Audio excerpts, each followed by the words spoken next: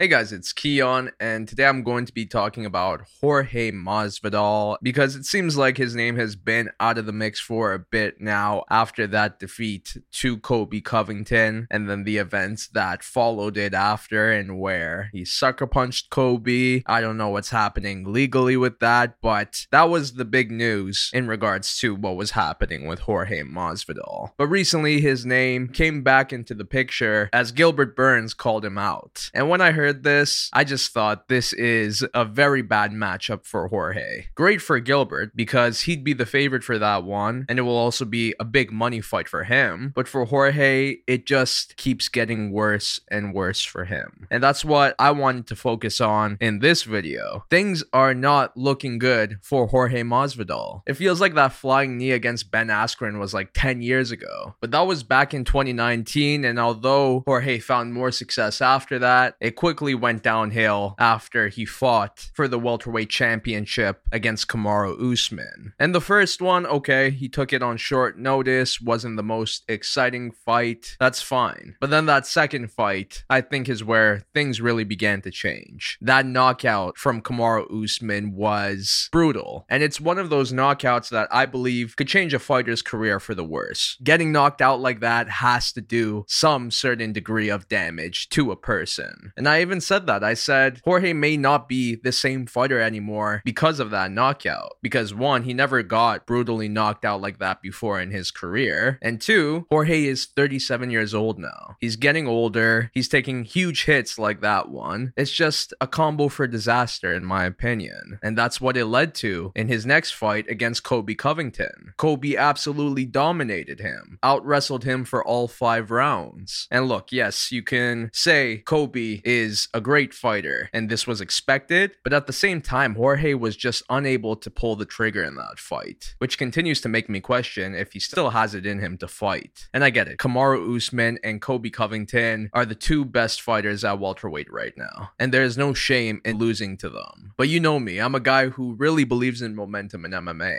and with Jorge's last win being back in 2019, right now his momentum is at an all-time low, which is a huge contrast to his 2019 year, where his momentum was at an all-time high. But as popular as Jorge still is, I believe that prime time is over for him. He is no longer in his peak, and from now on, I think his career just goes downward from here, which sucks to say because he was talking about how he signed a new deal, which makes him one of the top 5 highest paid UFC fighters right now. But when you hear a fighter say they signed a new deal, that means they had fights added to their contract. And Jorge has said how many fights he has left on his contract. I don't remember right now, but I do remember it being high. I swear it was somewhere between 6 and 8, something like that. And if that's the case, that's horrible. He has to fight out those fights, because if he doesn't and he just decides to retire, it's not like he can do other things outside of the UFC. He is still binded to the promotion through the contract, even if he does decide to call it a career. That's what happened with George St. Pierre. He signed a new deal, wins the middleweight championship, but then decides to retire afterwards. And then years later, he's talking about wanting to do a boxing fight with Oscar De La Hoya, but the UFC wasn't allowing him to do it because he was still under contract with them. So although Jorge is making good money, he is basically stuck with the UFC until the end of his career, which sucks because he is a prize fighter. He's a big time name when it comes to money fights. So just like Nate Diaz, he would have so many opportunities outside of the UFC. If he wanted to box Jake Paul, for example, that would be massive. But he can't do these things because of his UFC contract. A contract which is holding him back from leaving. And by the time he does fight out his contract, he's going to be too old by then. 6 to 8 fights, that's going to take a few years. There's no way he's going to be getting these money fight opportunities outside of the UFC by then. Right now is when to do it. That's why Nate is kind of in a good position because yes, he's having these troubles with the UFC and his last fight on his contract, but once that's done, which should be soon because it was announced that he'll be fighting Hamza Chimaev, Nate will be free to do what he wants outside of the UFC. And that's good for him because he's still only 37 years old. There's still some time and, more importantly, still some intrigue to see Nate Diaz fight a Jake Paul, for example, or any exhibition bout outside of the UFC that will make him big time money. But Jorge still has to fight with the UFC, and I think why this is not good is because because who else is there for Jorge to fight? Yes, there's this potential matchup with Gilbert Burns, but that's not a good matchup for Jorge whatsoever, because even though Gilbert is coming off of a defeat, it was one of those defeats where his stock rose up because he still looked really good. Plus, Gilbert is also strong on the ground, which definitely does not play into Jorge's favor. So that matchup is not good for him, and I could say the same about many other matchups for Jorge at welterweight right now. Because right now we're in a phase where the 170-pound division has a lot of new faces coming up. And that's the thing, Jorge is still a big name, and I don't see the UFC putting him up against up-and-comers in order to build their name off him. But there are still options for Jorge that are not up-and-comers. For example, we have Leon Edwards, who's fighting for the welterweight championship against Kamaru Usman. But if he doesn't get past Kamaru, then a fight with Jorge is one the UFC has to make. Because of course, they have beef that stems all the way back in 2019 when Jorge gave him a 3-piece and a soda. And since that moment, talks of a matchup between those two guys have always been in the air, but it never happened because at this point, Jorge became so popular that a fight with Leon was the least of his concerns. But right now, it makes the most sense for him, especially if Leon loses to Kamaru Usman. And although I think Leon would be the favorite in that matchup, it would still be a huge grudge match because the two do not like each other, so that means the build up to that fight would be awesome. Plus, I think it's a big enough fight to headline a pay-per-view card, or at the very least co-main event. But besides Leon, the only other option that I could see for Jorge is Stephen Thompson, because the two fought once before back in 2017, and so much has happened since then for the both of them. And now that they're at this point where they're older and they're on 2-fight losing streaks, I think now would be a great time to make that rematch. Even Stephen has been teasing it himself. Let's get another fight between the BMF and the NMF. But of course, that was at a time when Jorge was very popular and was not looking at Stephen's direction whatsoever. But now that he's at this point, it makes sense. And honestly, it's a matchup that I could see him potentially winning, because as good as Stephen is, it's clear that he's no longer in his prime.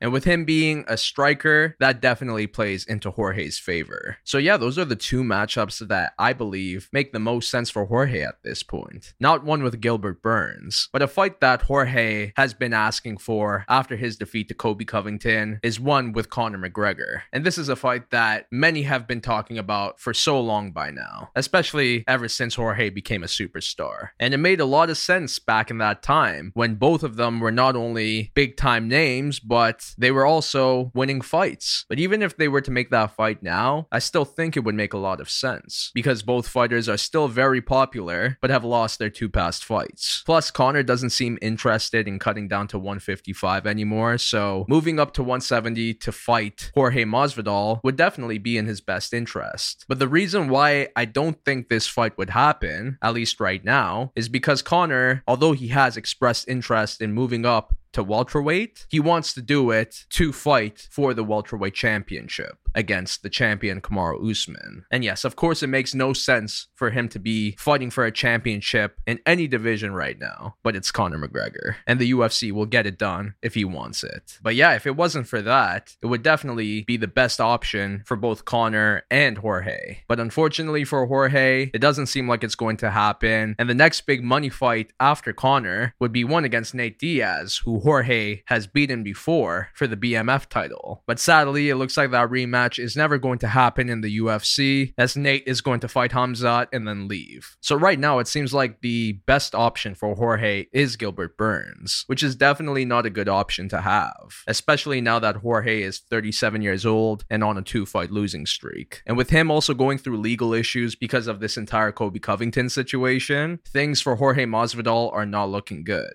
And as much as I'd love to see another career resurgence from him, I just don't have high hopes of that happening at this point. But what do you think? What's next for Jorge Masvidal? And does he still have what it takes to turn things around? But that's a lot for now, so I'll see you in my next one.